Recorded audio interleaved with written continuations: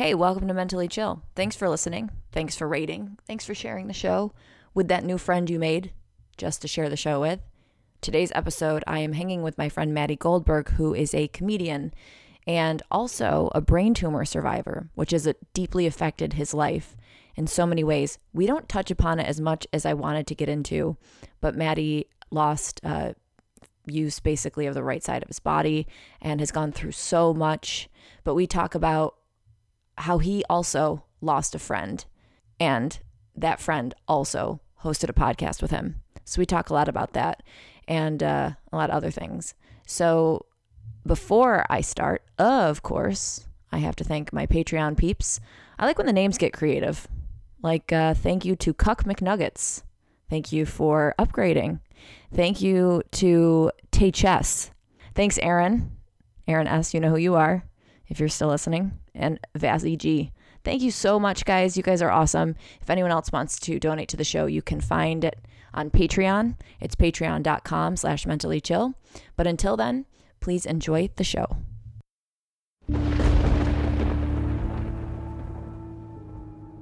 Hey, welcome to Mentally Chill, the least chillest chill podcast on the internet. I'm here with Maddie Goldberg. Maddie had a podcast called Certified Insanity. You said it wasn't available to listen to anymore. No, we didn't pay the bill. So we just It's such a cheap bill. Even I could pay it. I know. What are you doing? We had these crazy fans too that like this one woman said she sleeps every night listening to episodes, and she was like really hooked on like our stories and Jason and Kevin. I get that also, and it's really cool, but also kind of confuses me. Well, it's weird because like these people like just like fall for like Kevin's personality or Jason's personality. Not necessarily mine, because I was more like the ringleader and like trying to bring everybody's best stories out. So I kind of played the straight guy, even though I could totally be the insane guy. You did a good job of doing that though. Yeah. But so for everyone listening, the reason we're really talking about it is because Maddie and I have something really in common, which is his co-host Kevin passed away also. Yeah, he died in October 2000 and I'm going to say 15. Kevin lived in Connecticut, so I met him in New York, and we recorded the podcast. I would call him before we would record, like he'd FaceTime so we could see his face, because he was always great, because he would sometimes like be in bed or like wear sunglasses in his room, or like just, he always had this like amazing not give a shit, but giving a shit, like very calculated in his not giving a shit. Yeah. And we didn't know he passed away, and we recorded an episode because we had a guest, and we were calling him, and it was pretty intense because you never expect something like you're going to get an email later that day, like from a friend, like, listen, Kevin passed away. No, I know. What happened with me when I found out with Stevie, that morning I had taken my dog to I was looking for a dog park and I couldn't find it. So I ended up going to this random park, and I was listening to this song that I love. It's a Billie Holiday song. Yeah. And I kind of was playing it on repeat, but at the same time I sent her a few text messages. Oh, it's brutal, right? And she wasn't responding. And then I said to my intern, hey, can you send her a text? I don't want to annoy her because it was about our podcast. Sure. And so she was doing all the editing. So I was texting her and I just said, hey, hate to be annoying. I know you're probably with your parents because her grandpa had passed and stuff. And she wasn't writing back. So then Day sent her a message and she didn't write back to Day. And then that night, obviously I found out what happened. Or the next night. Yeah, it was the next night I found out. But now I can't listen to that Billie Holiday song. It's Am I Blue, which is kind of fitting. Yeah. Love that song. And it came through on my playlist the other day and I had to skip over it. Sure. I mean, you'll always remember like where you were or what you were watching or something. And, I had a brain tumor. So like I remember what I was wearing when I got diagnosed, like when they brought me in, they're like, you have a brain tumor. And I remember the shirt I was wearing, and I never wore that shirt ever again. Really? Just because I thought it was bad luck. Yeah. So I know like what it's, hearing that type of news, I've heard it a few times in my life, especially out of nowhere, is absolutely, when I heard Kevin died, I was ready to do stand-up. I was like about to go up, and then I got the email. I was like just flipping through my phone. Yeah. And I just told the person, I'm like, look, I'm going home. Like something really bad happened, and I just don't want to perform. And then I just was like in a car, just like, and I just stunned. So Kevin died of a drug overdose. And he was using drugs because of his depression? I'm gonna say he was an extremely depressed person that was years ago, maybe 2000, like the mid 2000s. He had a very bad heroin problem, but he was always depressed, and he beat it. And then he would go through these really bouts of depression, and I think he always knew, like, if I take heroin, like, it can help me with this, or it can numb the pain. And I think the pain of, like, being sad or being, like, having extreme anxiety of not being able to leave his house led to him getting back into drugs. Like, depression equaled drug use in a sense of, like, killing it. Mm-hmm. I mean, one of the things I always regret was, like, one of the funny things on the podcast was, like, you know, let's try to get you a girlfriend. Let's try to get you on a date. And he was just like, no. And I was like, why wouldn't you want to do that? You know, you're a lovable, good looking guy.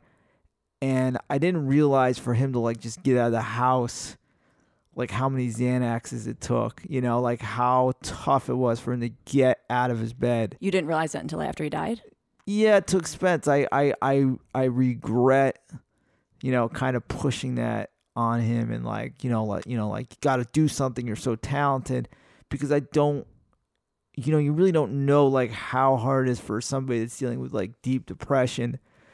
Yeah, I mean, it's so to get out of their house. It's so easy to mask. Like, for example, for me today, yeah, I can't wake up. Sure. I can't wake up. I can't get out of bed, and then I hit the moment where I have no choice, and I have to keep moving. Yeah. But the me from a couple hours ago to the me now, like, I just look like a normal girl who's like, I have makeup on and I look normal. Yeah. But the hours leading into this, it's like I'm a totally different person. So no one would know walking down the street Sure. how I'm feeling. Well, so you never know. Well, that's the thing about you is, like, when I didn't know you, but I was in a comedy kind of thing with you, and I don't take this wrong way. Yeah, no, you told me, like, many times. I thought you were kind of like an asshole. Of course. I thought you were like, oh, this girl's so standoffish. But then when It's I got so funny. It's when so I funny. when I got to know you, I'm like, no, you're just very, like, don't take this the wrong way, but insecure in the sense of, like, you assume people aren't going to like you, so therefore you put a wall. Oh, yeah, totally. And I thought you were just, like, this kind of stuck-up girl. And I was totally wrong. And that's a kind of, I've had that problem, too, of, like, people assume, like, I don't like them or something, but I'm just very insecure, and I'm like, I assume that they don't like me, so I'm going to put up this weird wall, but it's nothing to be, like, a stuck-up jerk or anything. Yeah. And we really sometimes don't know, like, what people feel. Like, Kevin used to say to me, like, I cried myself to sleep last night, and I never understood that. Like, I was just like, that's silly, or, like, I don't fucking get that, or, like, why would you do that? Like, why are you crying yourself to bed? Like, one of the weirdest things I've had with Kevin right before he passed is we got in this major fight, and it was mainly because he slipped doing drugs that he was clean for 7 years, and then he was like, I blew all those years, but he wanted to get in a fight with me because it felt like for him to get in a fight with one of his most loyal friends, it validated that he could do drugs in the sense that, like, everybody turned their back on me. Yeah. They gave him permission in a way. Yeah. Like, he was shocked that when he told me he slipped, that I was like, dude, I love you. You're going to be okay. Let's fight this every day. But one of the things when we were fighting, he sent me this, is it a meme? Yeah. Okay, a meme.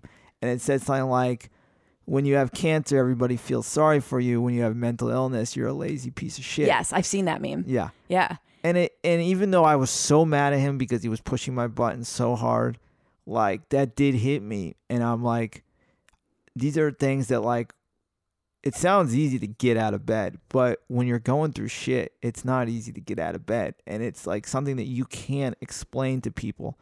Especially to people who've never experienced anything like it before. Because some people will look at you and be like, you have nothing to complain about. You're living a good life, blah, blah, blah. You got to do this. But, like, nobody really knows how the human brain works. Yeah. And it feels like my brain doesn't function, especially in the early mornings. Like, it's not numb or it's off. It doesn't exist. It's what like time this do you weird... go to bed?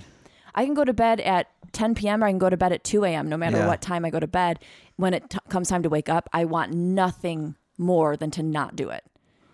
Well, I don't think, I mean, I'm not a doctor or anything, but I would just say, like, you know, do your thing. Like, there's no pressure. The world is so fucked up right now that there's like, you have no obligation to owe anybody to wake up. I know, and for the longest time, I felt like I did, and I'm like, I'm a loser if I do this. I'm wasting my life. Right now, so we're going to talk about this too, with like coming off of the antidepressants. Sure. I talked about it on an episode around Christmas time, and I did the episode alone. And you know, it's like my experience is going to change because week to week it's going to be different. Yeah. Because you're, you know, in a different point of the coming off of it. Sure. And so I talked about it alone, and what I was experiencing at that point was moodiness and irritability. Oh yeah. Which is out of character for me. I'm really not. I get annoyed by bad drivers and assholes, but not just like family members. Like I don't just like bicker with people I love. Yeah. And while I was home, I just felt so irritable, and anything was bothering me. Anything could kind of push me over the edge. But now I'm past that, and where I am is just now feeling absolutely just like numb and dead. And so I'm like, I feel like I should probably get back on antidepressants. There was a time in my life I was super, super depressed, and they put me on Paxil, and I used to see a therapist, and I was on it for like 8-10 months or something. And then I quit, just cold turkey. I'm like, fuck it, I don't want to take these anymore. Yeah. And I go in there and I'm like, so I haven't taken Paxil for like 3 days. And he hit the look on his face. Disgusted? No, like he's like, you're going to die. He's like shocked. Like he's like, you just can't quit him cold turkey. And I remember it was like 100 degrees. I was living in New York City and I was freezing for like 2 weeks. Yeah. For 2 weeks, I mean, I wasn't like angry, You saved but I on was your freezing. AC bill. Yeah, Right? I hate AC. But I was so fucking cold. Like it was like winter and it was the hot summer, and they do. Or it's just the people in New York, their energy Yeah. toward you. But they do, like, you know, going cold turkey or like quitting a certain way or like not being on your meds, like it will certainly put you in moody moods. Like I was on steroids for surgery, and steroids definitely made me really angry and short and stuff like that, short tempered. And they can make you short too. Yeah, well, I'm short anyway, so. And you were on. This is the surgery you're talking about for your brain tumor. Yeah. So, I mean, Wait, I'm confused. Yeah. You had a brain tumor and a stroke. no, I never had a stroke. Oh, okay. I was thinking you had a stroke also. No. Just the brain tumor. Okay. But I had was two like, surgeries. I was like, what did you do in your past life to get such bad luck? Were you a shitty What did person? No, what I'm did I kidding. do in my life to lose 2 best friends and have a brain tumor and Right. lose all this feeling in my body? But I'm pretty, I'm happy. That's awesome. Like, I used to be so mad. I used to listen to the scariest death metal, and I walk alone sometimes I with feel my like- Walkman on and just like, fuck the world. I hate Sometimes someone everybody. who would listen to death metal would intimidate me, but you listening Yeah. to death metal more makes me feel like, oh, that's adorable. You know, you would be surprised when I would go to these shows and the band would look like these scary Norwegian Vikings. Yeah. And then the crowd would all look like me, like all these nerdy guys with glasses. And they would just be like this. But there's something about like that angry music was like Yeah. beautiful for all these like lonely guys Yeah. that like couldn't really fit in. Yeah. So Well, when I was a teenager, I mean, I took the like Nirvana route. Yeah. You know, because I felt like Sure. it was like my yeah, rebellious. Kurt Cobain Yeah. spoke for me, man. Yes. Yeah. No one gets me. Yeah. We talked about too, like I always found you interesting too, because like when I did your other podcast and you said like you were not attractive as a child, and I was like, every girl says that, and then you show me a picture and you really weren't. Yeah, I'm And legit. I'm the and real like, deal. and I was like, an ugly, ugly child. I remember girls that looked like you as kids, and like not only were kids mean to them, but like Adults were too. teachers. Yeah. Because- Teachers were so mean to me. Because it's still like this weird popularity race where like the good looking kids kind of become the teacher's pet. I remember I Yeah. was never a teacher's pet, and there was like this kid Luke that all the teachers loved, and he was a good looking kid, you know, and they kissed his ass and shit, and I could just see like what you went through, and it's like brutal. Yeah. Well, when I was home for Christmas, I never go out when I'm home ever. But a friend of mine convinced me to go Yeah. out, and I did. And when I walked into this, it's like Bar. I walked into the bar, and it looks like a set from a movie. It's like Yeah. so cliche looking, but when I walked in, there was like a group of middle-aged women kind of dancing, letting loose. And they were probably shocked to see you. Well, they didn't even look at me. And I was really glad, but I knew one of the women, and it was my art teacher from elementary school. And I couldn't believe it. And I've talked about her in therapy so many times. She was not necessarily mean to me. She was so dismissive to me. And was she nice now? She didn't see me, but I said to my friend, I was like, should I go up to her and tell her that I've talked about her in therapy like for years? But basically, I was bad at math. I was bad at science. I wasn't smart. And then what I thought I had was the arts. So my art teacher, I was like putting my faith in her to see me, to like see that I had some redeeming quality. And I remember I'm not a great artist by any means, but I was just as good as the other kids, or just as bad as all the other kids. And she would never, ever put my art on the wall. You ever seen the movie Ghost World? No. You have to see that movie. What's it about? It's about a girl so her and this other girl, they're kind of like these weirdo outsiders in school. Yeah. And they seal, those like misconnections ads? Yes. This guy writes one they think is so pathetic, and it's Steve Buscemi like saying he saw this girl. So they pretend it's this girl. Oh, that's cool. That's a cool concept. And then he shows up to this diner, and then she doesn't show up. He's just this like mess of a loser, like sad, lonely guy. And one of the girls like falls for him, and then she becomes obsessed with Steve Buscemi, and he's just this weirdo loner. But she has to go to art class for summer school because she didn't go. And there's like this weirdo art teacher, and it's just kind of like she's obviously the best artist, but the teacher doesn't like her because she's so out there. Right. So you would love this movie. Oh, I should watch it. Ghost World. Yeah, I should watch it. One of my favorite movies. It's kind of a somewhat similar situation. Not that I was out there, but I wasn't a cool kid, and so she wouldn't look at me. It was like she wouldn't acknowledge me.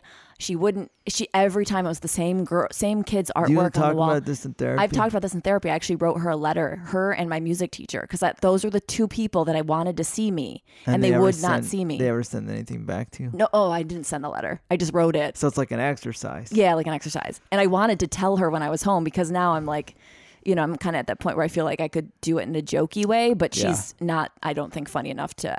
I wasn't really cool in high school. I mean, I don't know if you believe that or not, but I wasn't.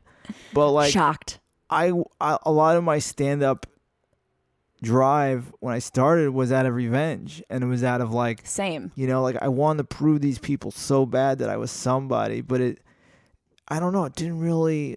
After a while, it lost its luster. Yeah, it's like a momentarily happy thing that will not last, and it's a dangerous foundation. There's no foundation to it. I have experienced exactly what you're saying, which is kind of like that. Like you get the moment where you're like, yeah, this feels cool, this feels good.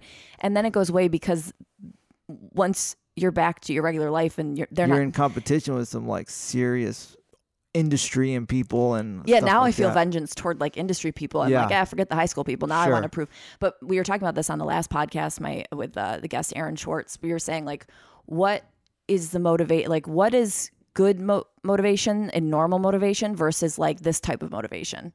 Like do people actually just have this internal motivation without these outside influences like vengeance and revenge and stuff like that? And I'm like, I guess, but I couldn't imagine having that.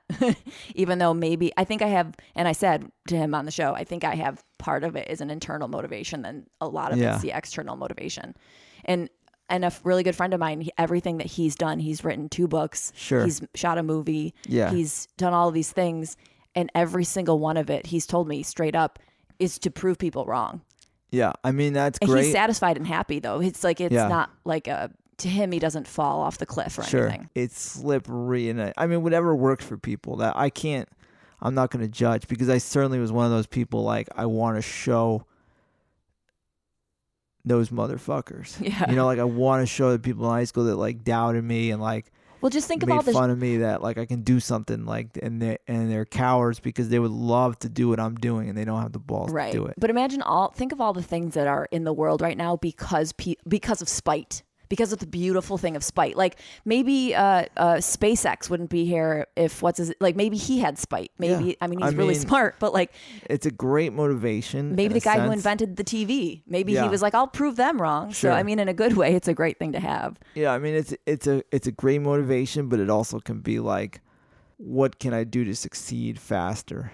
Right. As opposed to like, what is the best like act or art I can put up there? Yeah, I guess it's basically what we're talking about is happiness in the short term versus happiness in the long term.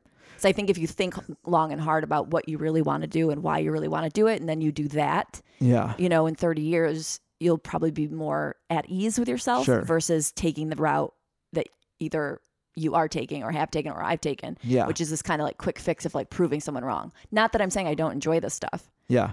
but I mean, my best cure too for depression was doing comedy, in the sense that like I didn't have time to think about how sad I could be. I mean, there was definitely moments that I was like a depressed ball of mud, but yeah. like, Well, it's the stand-up comedy thing is that for me is in my brain, a very sensitive topic because Sure. I haven't been on stage in like a year now. yeah, I feel like I'm better off not doing it, but it's my depression speaking, because when I'm not feeling depressed and I think back on bits that I've really liked of mine, I'm like, God, what am I doing? I'm letting the depression win and staying off stage when I feel like I can't decide whether I should be a comedian or whether I should not be a comedian, because I hate the process so deeply, yeah.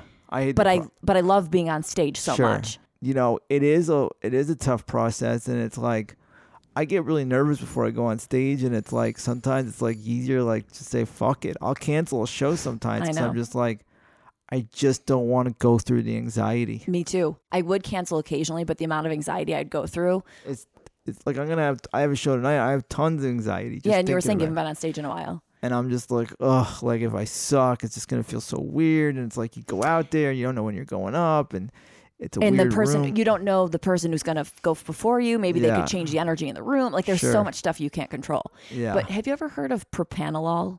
Is I that don't know a if I'm saying drug? it right. Yeah. No.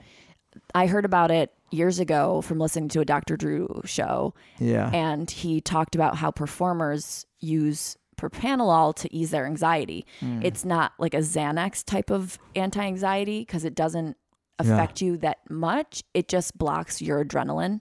And so I actually got a prescription for propranolol. Send me some. Yeah. Way. Please I got share. it. I Do got it share. a long time ago, and it was just so subtle. But I would see a difference before I went on stage, and that's the only Yeah. time I would take it. I've been using chocolate edibles. That's my thing. Yeah. See, I would get too out of. I don't smoke weed. Yeah. I would be too weird. That calms I'd get me all get bizarre. for sure. Because That's I good. get That's good. the edge for me help, but I'm one of those guys. Do you have that, to poop when you get nervous? Of course, Yeah. who doesn't? I mean, I always poop like right before I go on stage. Jeez. It's like flush, poop, Chris and Carney, that's or so poop funny. flush, not flush poop. I mean, I always perform on an empty stomach too, so I don't. Me eat, too. So I don't eat like the whole day. No, I can't eat before. I would never eat before I went on stage.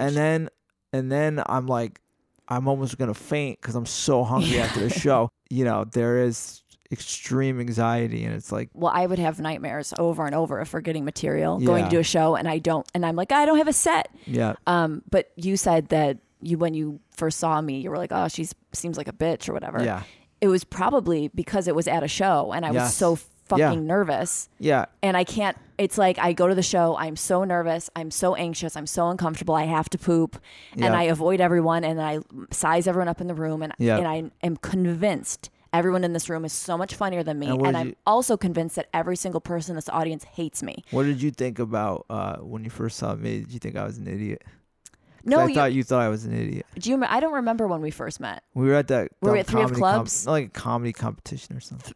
Oh, yes.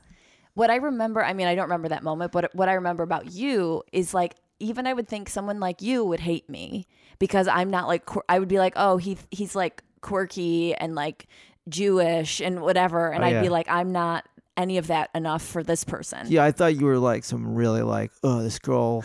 I totally had the wrong impression of you because I was like, this girl like, you know, shops in West Hollywood and like, It's so funny. you know, like so like has no time for like, you know, the weirdos of the world. I'm And like, why is she even doing stand up? Right. Like, And I'm so frustrated there's some girls that are okay with it. Like, Yeah. there's like comedian girls that don't look like comedians Sure. and they're totally great with it and they work Yeah. it and that's their Yeah. thing. I'm not, that's not me. The audience is they're usually drinking and they have such low self-attention. Like They're not aware of themselves. Yeah. So it's like, they're not like, we want to focus on this person. It's just like, make me laugh, motherfucker. Exactly. You know? Exactly. But this chick with long hair Yeah. and eye makeup on is probably not going to do it for me. So it's like, I have to, you know, as a girl, you really have to fight that. And there's some Sure. girls that are not as in their head. Yeah. And that they're like, this is who I am and I don't care, fuck it. Whereas for me, I'm like, this is who I am and I'm sorry and I'm sorry and I'm sorry. How can I change it? How can I not be me? I mean, I had a therapist once. You know, I told some stuff about my dad, and I had a very love-hate relationship with my dad, and I was young, and I was going through a tough time in life where I was in a shitty job, and I was girls were just treating me like shit, like they were just like, you know, kind of like giving me the runaround, and he would be like, how does it make you feel? And I was just like, it's just life. That's the way my life is, you know? And it was like, he would actually call like girls cunts or What like an awesome therapist. Yeah, but the point was he was like, Can I have his number? yeah, he was great. He was in New York. He was a gay guy, really awesome. See, that's why I need to be in New York. Yeah. I can't find a therapist like that out here. But the point with him was like, it's okay to be fucking mad at people. It's okay to like be like, fuck you, you know? Yeah. It's okay to like, fuck you, I'm above it. But it's the fuck you and then letting it go. The letting it go part is where I struggle. And the part with he was trying to fix with me is the woe is me attitude. Yeah. So like, woe is Maddie. Like, this girl used to make fun of me. She used to do it when I would like be sad and like complain about comedy. I was just starting comedy out, and I was like, you know, they bumped me, or this guy was a dick to me, or this, you know. And she would go, woe is Maddie, and she was being a dick, but at the same time, it's also like nobody wants to fucking hear it, you know? Right. And I'm not saying like, I'm not trying to take a shot at you or anything. I'm just saying like, I think when you finally beat the elementary and the high school shit, and you finally like have overcome all that stuff, and like you're above all that shit, and you don't feel like you're that, you know, 10-year-old girl that like kids are like picking on and saying shit to, and you know, once you finally beat that, like, it's gonna open up so much like awesome things for you. Yeah, like, I mean, feelings. And stuff. I'll have like tiny little glimpses of it where I'm like, oh wait, I could see how that could happen, and then I go right back into my head. Yeah. But you were saying like the what was Maddie stuff. Doing this podcast, I'm like, I wonder if I joined in, didn't have depression, and it was just like, hey, chick, get over it, move on. Like I feel guilty and self-conscious for being so woe is me especially in a public forum. There's part of me that's very uncomfortable with it. Sure. But then there's part of me that's like, well, I like talking and it's good for people. But nobody will get that, especially you. Get what? The woe is me stuff. Unfortunately, a lot of people won't get that. And I don't want. What I'm saying is like I'm torn because it's like in one sense I think, Kristen, shut up and stop talking about it and move on and grow up and get some confidence. And sure, it's you're 34, like it's time. Yeah. But then the other part of me is like, no, it's a conversation that people need to have, and by me being open, it makes it more relatable and all that kind of stuff. So I struggle. So when I do this, I'm like, a lot of the time I really don't want to talk about myself because it's going to be like, oh, more of like, oh, poor Kristen. Yeah. She's got it tough. She like is cute and can't do comedy. Yeah. You know, like, well, that's so I mean, I feel people, that way. I mean, that goes right back to Kevin, because with Kevin, when he would, and I struggle with this because I think about him a lot, but like when he would say like, I cried, like last night I cried myself to sleep. Yeah. And I was like, all right, whatever, who gives a shit? You know, I never said it like that, but I was just like, so what did you think of the Mets game? But how come that I understand your response, but I also don't understand your response because you've had depression. Yeah. And you said you used to be super depressed. Well, when you write beat it, essays about being alone. Yeah, but when you beat it, you don't understand it anymore. I know. Isn't that crazy? Yeah. I've talked about that on the show where when Stevie and I started taping, I was going to the gym a lot and like everything was seeming to be, I was struggling still, but it was more of a flow. And I was like, how could someone not want to go to the gym? And now I'm in that place where I'm kind of pushing myself to go because I know I need it. Mm-hmm. But it's like, I forgot in those moments because I wasn't feeling Yeah. the depression that I had normally felt. I forgot how hard it could be to just even get out of bed. I mean, there was So you times, do forget. It's weird how Yeah. quickly you move on. there was times I might have been suicidal at like 21 or something, or 22. And then like I've never felt suicidal since then. And then, and if somebody told me they were suicidal, I wouldn't understand it. Right. But I've been there. Right. And that's what's weird about it is like, sure, like you should have more compassion, but for some reason your brain like tricks you not to have that compassion. We're and all then you really- stop forgetting about it. Yeah. I guess we're really all only aware of our own experience in the moment. Yeah. And so it's hard to empathize, even though you may think you're an empathetic person, you don't really get it. And it's not Yeah. because it's not your fault. It's just the Sure. way the brain works. I mean, one time my girlfriend her family's from Connecticut, so Kevin came to visit me there. He told me after like he left, he's like, to get to her house, just to get out, I had to take like, I don't know, like 4 or 5 Xanaxes or something. And then Yeah. he was drinking like crazy there. So like all this like anxiety that I don't understand, like for him to get out of bed was like so freaking intense. Yeah. And like, you don't understand it because it's like, oh, most people just like are spontaneous and like, hey, you want to go skiing today? And they're like, fuck yeah. And they put their fucking Right. ski shit on, they go. But for a lot of people, it's like to do something, it's like the mind, like the mental preparation takes forever. Well, for example, I have lived here for almost 10 years and I posted on Facebook about 1.5 years ago. I want to join. I've lived here for this long. I used to live in Santa Monica, like on the beach. And for the longest time, I love playing volleyball and I wanted to play beach volleyball. And I'd walk by all of these people playing beach volleyball. And I'm like, how did you all find each other? How did this happen? How did this all come together? Yeah. And how do you all look so just like happy and settled? Like, how did this happen? And so I posted on Facebook saying like, how do I, hey, I want to play beach volleyball. Who in LA can recommend like like a team? And Joe Prano Yeah, he plays. wrote Zog Sports LA. Yeah. And so I went on there and it was so confusing. And so I didn't understand. I get the emails to this day and I still have not joined a beach volleyball team. And I I've know been here they for play on 10 the weekend though. years. But I don't know how it works and the mental energy that it would take me to actually go meet these people and like figure out what team I belong on and how Yeah. much I'd have to pay. And Sure, like, what if sure. I couldn't, what if that day I didn't want to go because I was feeling depressed?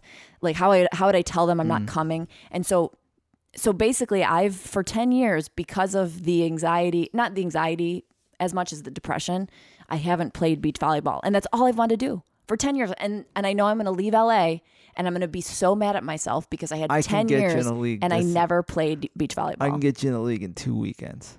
All right. I'm there. Guaranteed. All right. I'm in. And then I'll cancel. Yeah, but you Guaranteed. should. But like, it would be funny because like I can see you there, like assuming everybody hates you and you're the weirdo, and you're gonna be all quiet and afraid to talk, and then everybody's gonna be like, it's sad because they might be like, man, that girl's kind of stuck up, and they're not gonna know that you're a nice person. I've gotten better at that, by the way, because I think I've gotten, even though I'm still not good, especially when I got here and didn't know anyone, I was really bad at the standoffish stuff. So Yeah. now I'm definitely more Sure. like, hey, how's it going? I'm Kristen. Like I'm more Yeah. open, but it's not easy, but I'm better at it. My first semester back in college, after I had my brain tumor, I couldn't talk to people because I was so scared and nervous because I basically sat home for like 8 months recovering and Yeah. I had no interaction with any people That's or insane. anything. Yeah. So when I got back, people could have, some people did think I was a little standoffish, but I wanted to talk to people so bad. I was just terrified. Yeah. I didn't know how to talk to people. I was like a mouse and I was so shy. Yeah. And it's something that like once you get over, you just feel so good. I remember I know. like it just took a few people to embrace me and it just like opened up this like, oh my God, I'm a person again. Yeah. I actually have a story I put into a screenplay that I wrote about it was so traumatic for me. I was living in Chicago at the time. I had just started stand up and was deathly afraid of just everybody in general assuming they all hated me and that I wasn't cool enough and Yeah. smart enough and all that kind of stuff. Sure. And I went out with a girl who's a comedian and she's very approachable and very cool. And we went out to this bar. It was called Elbow Room in Chicago. And we got there. I couldn't believe it. I was like, am I this awful? We were outside and the band shows up. She knew the band and they came up and they said hey to her. And I stood there and I just kind of was trying to say like hi back, but I didn't know anyone and I felt really awkward. And I'm like, oh, they're cool musicians. And one of the guys in the band, I was like, hey, I'm Kristen or something. He goes, you seem like a bitch. And it was like out of the blue. I'd never been confronted with it. And I was like, and it made me so defensive. That can damage you for a long time. Yeah. And it made me so defensive because I went, well, I'm not. Like I got very angry and then I came off as a bitch. Yeah. And so then my vibe was completely wrong for the rest of the night. So I didn't see you as that bad. I just saw you somebody that was like. Well, I think this guy was also a dick. Yeah. But we went inside. And now I'm like uncomfortable. I'm uncomfortable in my own skin. I'm not cool enough. I don't want to be here. This guy was just super mean to me. My friend, of course, everyone loves her and is like hanging on every word she says. And so we go to so that friend and I go to the bar to get a drink and I wasn't drinking because I was driving. Yeah. And there was this dude at the bar who was just like nasty. I would never have wanted him to talk to me, but he like looked at her and then he looked at me up and down and he offered her a drink. And then he goes, what about your cock blocking friend? And I was like, what Kristen, the hell is going on? And I was like, I'm going. I think though I don't want to be like mean. Yeah. But like I don't want to be you can be jerk. A dick. I'm not being a dick, but I'm saying like you'll take something that like you hold on to these things and it's like, that guy is a drunk idiot who's just trying to get laid. Yeah. Basically you put way too much validity to something that's not said by anyone of any merit. Exactly. Yeah. No, I know. Anybody you want to be around or anybody you want to be near. And it's just like, yeah. So it is getting easier as I get older. Sure. I mean, again, I'm not great by any means, but it's gotten better because that experience, I was like 23. I'm 34. So it's like I haven't had that again and I've learned from it. But I think I'll probably be 60 by the time I'm totally like F off to everybody. I don't think so. I hope it'll come sooner, but I know I can see myself getting there. It's just putting the time and effort into really focusing on being that person. But we're going to do some segments of the show. So this week we're going to do a Who's Sadder. It's very topical. Yeah. And there's a lot of shit. Yeah. You know who I'm going to say, right? Bob. No, never mind. I don't know. Aziz Ansari? Yeah, I don't know. Okay. So who's sadder, Aziz or Grace? Right now? Yeah. This moment? Yeah. I'm going to say Aziz. I think Grace might be sadder. And what is she sad about?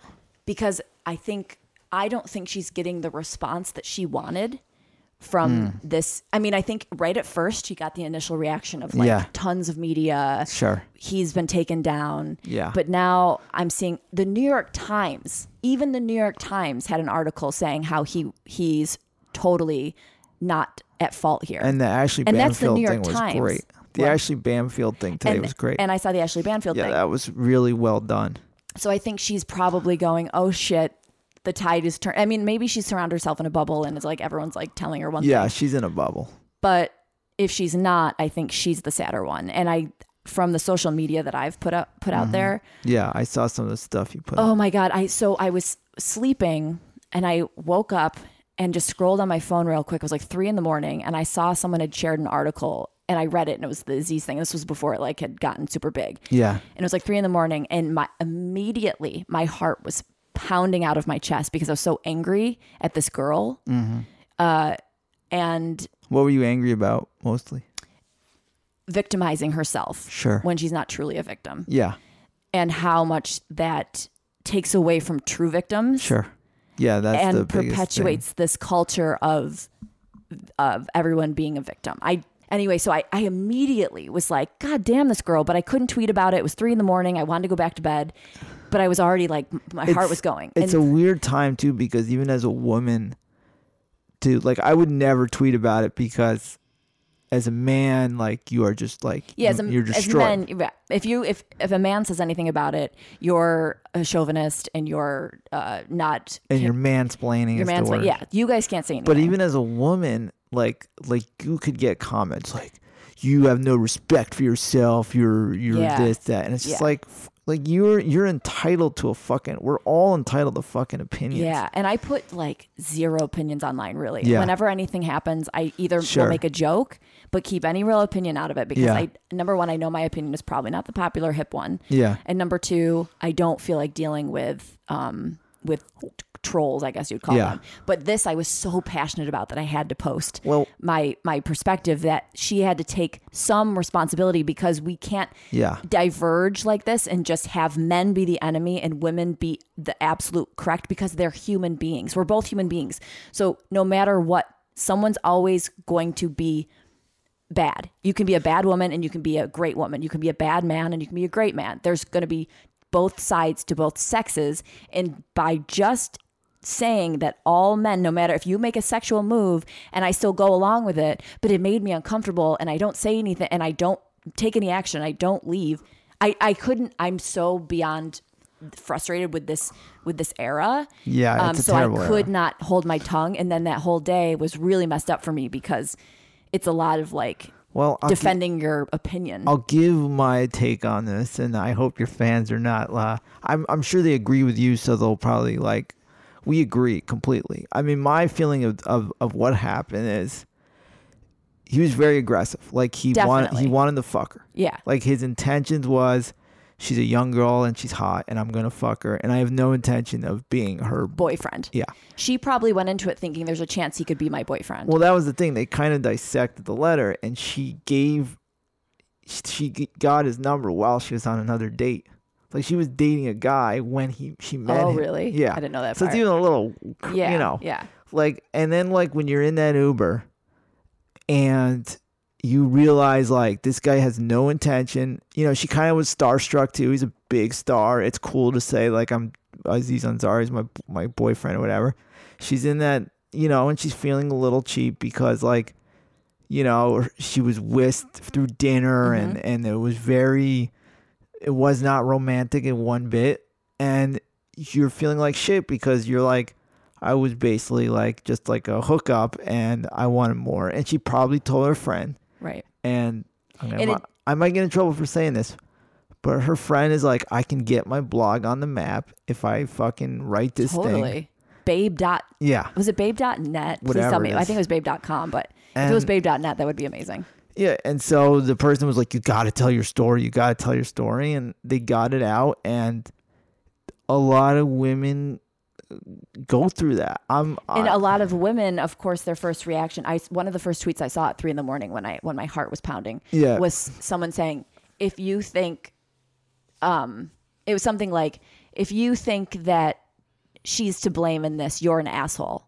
And it's like, no, it's not that black and white. I'm not an asshole. Yeah. I'm logical. Sure. And I have a different perspective on the circumstance and Yep. also the portrayal of victimhood when you're not a victim and what that does to other victims. Exactly. It's not on the same of like the Harvey Weinstein insanity. No, it's like when you don't make the right decision and then you regret it, you can't Yeah. then lash out at the other person Sure. for your lack of a decision. It is a bad decision, and it's you know, I'm not the biggest fan of Aziz. I 'cause, don't even like Aziz. I've never liked him. yeah. He comes across to me as a total smug, D-bag, yeah. smug. I don't think he's funny. I think he's and way he's overrated. insincere. And But he's super he's not a insincere, yes. criminal. He's not a criminal. Right. I don't think that And means it should also be- his private life does not deserve to be like, you know, whatever weird sexual things he does, like, doesn't need to come out just because you're butthurt that like he didn't see you as a boyfriend. Right. I would And- also love if his career went downhill just because of his comedy not being that funny. Like, to me, that would be so much more satisfying. Well, This the is not other thing satisfying. too is like the thing about it that always bothered me is his, you know, I started when he started, and maybe I'm a little jealous because he just like shot up, but he always played the like, I am the Renaissance man that's not the pig that's better than now. Yes, he's such And a hypocrite. I- Everyone in Hollywood is a hypocrite. But Most- also, here's yeah. the thing. I say a lot about Yeah. shame. I think there Yeah. needs to be more shame in society. Sure. I think we need to be embarrassed about more. Yeah. If you don't feel shame with sex at some point in your life, Yeah. you're not doing it right. You should feel shame at some point. And I know like anyone who is like holistic and whatever and hippie Yeah. would be like, no, you should never. I feel like that's a part of a life experience. Sex is weird. Yeah. You're 23. Sure. This is what happens. Yeah. And now you learn when you're 25 and 29. I know for like a 23-year-old girl, it must suck. It must suck to be like, to know like it's probably the first time in her life.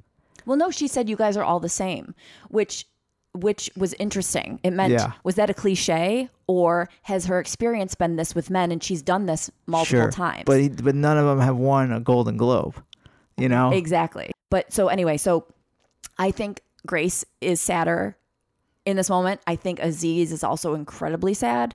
A lot of these guys, like the Ben Afflecks and the whatever, like they've lived this like charmed life. How you just said Ben Affleck sounded I don't say like his name right. Oh my God, it sounded like a something to help you poop. Ben Affleck's. This Ben sounds like Affleck. a medicine Yeah. or something. But I'm just saying they've lived okay. all these years of like this weird Hollywood charm life where They get the everything. best and the studs and like everybody loves them. And for years, what they were doing was accepted and like almost like revered for men and women. And okay, now that's totally fucking wrong. Right. Well, I mean, I had on Spotify and I put on what's her name, Beat, who's really popular right now.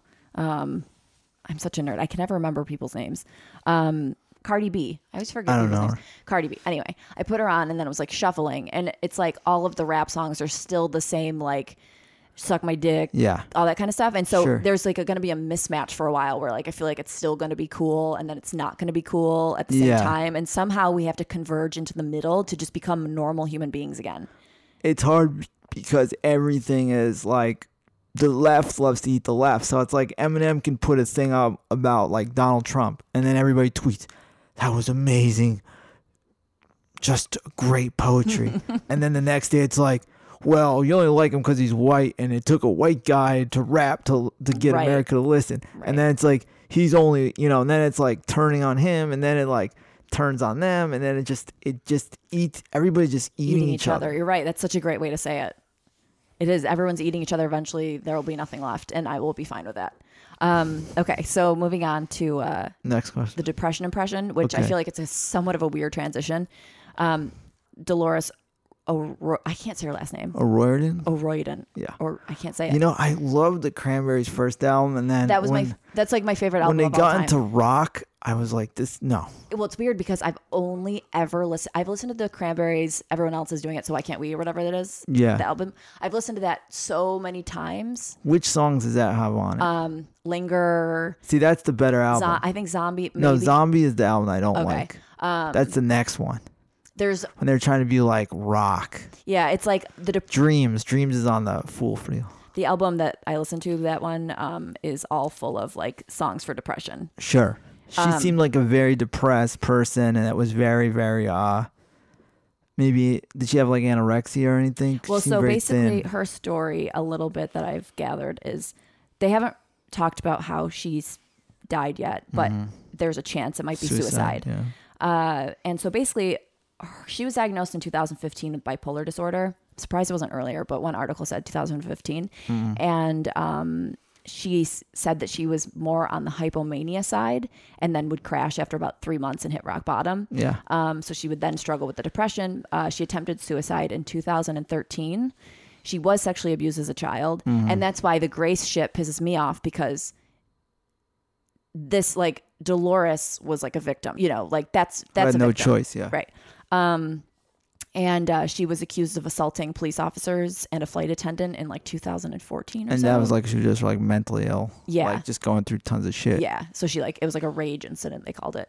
And so I wanted to talk about her for obvious reasons. Sure. Being that it most likely is a suicide. And there was an article that said she had posted something in December saying how hopeful she was, like feeling excited about touring again in the future. With the Cranberries or solo? With the Cranberries. Not that it they matters, were, but No, with the Cranberries. They were doing Okay. another tour. I guess they had put out a new album or Sure. something. And I saw a parallel because before Stevie, and we don't know, Dolores may have not taken her own life, but if she did, the parallel with Stevie is, but drugs like Kevin could be like taking your own life in a sense. yeah, that's definitely an indirect way of taking your own life. But the Stevie thing, she seemed to be looking forward to things as well. And so her suicide was a shock to me in many ways, because she had told me she was getting new headshots. She was like writing a pilot, like, Yeah. she was talking For about acting. the future. Yeah. Right. And so when someone talks about the future, like Dolores did, it seems like weird to then, that Yeah. shows the manic mania type side, maybe. Absolutely. Yeah. where she was looking forward to it and then all of a sudden not, and perhaps committed suicide. And then the FDAT shit is the last thing I do. And this guy, actually, I don't know if it's a guy or a girl who sent me this. Her or his name is Tamir. You got I'm assuming a that's a nasty guy's letter? name. No. Tamir, I'm assuming that's a dude, who is also a Patreon supporter. Thank you, Tamir. You're awesome. And so he emailed me this link. He's Canadian, and this story of a judge, a Supreme Court Justice, Gerald Ledane. Mm-hmm. He had been diagnosed with depression, and then the court made him step down. They would no longer let him be a judge because of his depression diagnosis. It's like, on one hand, like I can see it's totally like FDAT. Like he was a very well-respected man who had served for a long time. So on one hand, I can see how devastating, or I definitely see how devastating and awful it is. And it's an FDAT shit for sure. But then on the other hand, I see why the court would make the decision, because in the articles, like the reputation of the court is of utmost importance. And so if a guy is making decisions based on his mental state, we may lose respect. I get their reasoning, but I do think it's bullshit. It's like, let the guy, because basically they were hoping he could go on medication, get better, and come back. So why can't they put him on meds and just start like they never let monitor him? I don't know why they never let him go back. And that's why it's an FDAT shit. Because it's like, I think. So you're mad? I feel bad for the guy. I'll tell you one more quick thing and then I'll let you go. Yeah, for sure. I have a friend that you know, but I'm not going to say who it is. He would tell me he was suicidal, and I would call him and I'd be like, dude, let's talk.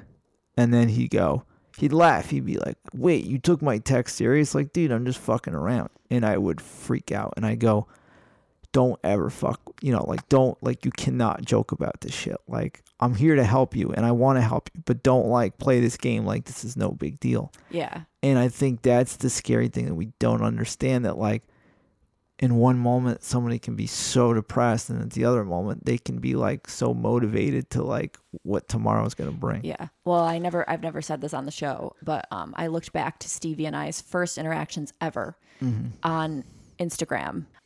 And she said, and this was, I think, probably 2013 or 2014.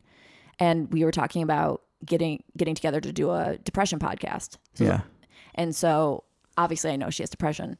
But she said in the text, and I don't, at this point, what I know of her is the image that is out there, of beautiful, talented, successful, has a lot of followers. I remember thinking like she probably lived in some like, Hollywood Hills house or something like that. I just assumed her life was this like awesome, perfect thing. And she wrote, when she was debating going back and forth whether or not we should do the podcast, she said, I don't know, I think I might just get my Pilates license or commit suicide. It's one or the other. And you think it's a joke. And I think it's a joke. It's like, I knew her as the image I knew her. I didn't, and I was just like, oh my God, tell me about it. And so that was so when that happens, it's the same as like calling yourself a victim, this Grace girl. Yeah. She waters down. So when people joke about suicide, which I still do to this day, I'm not the type of person who would never put anything off limits. I think everything can be ball busted on no matter what it is. Sure. But like the watering down of the importance of it by just randomly saying you're going to kill yourself is, makes it very muddy waters for people in your life to really know what's going to happen. Yeah. Because I've said it a gajillion times. Like, I like hate this so much, I'm going to kill myself. But like, sometimes I said it in total passing. Sometimes I've said it in a little bit more of a serious fashion. Yeah. So when you say it, you don't really know. You shared a lot, and I think that's awesome. I feel like this podcast is really important.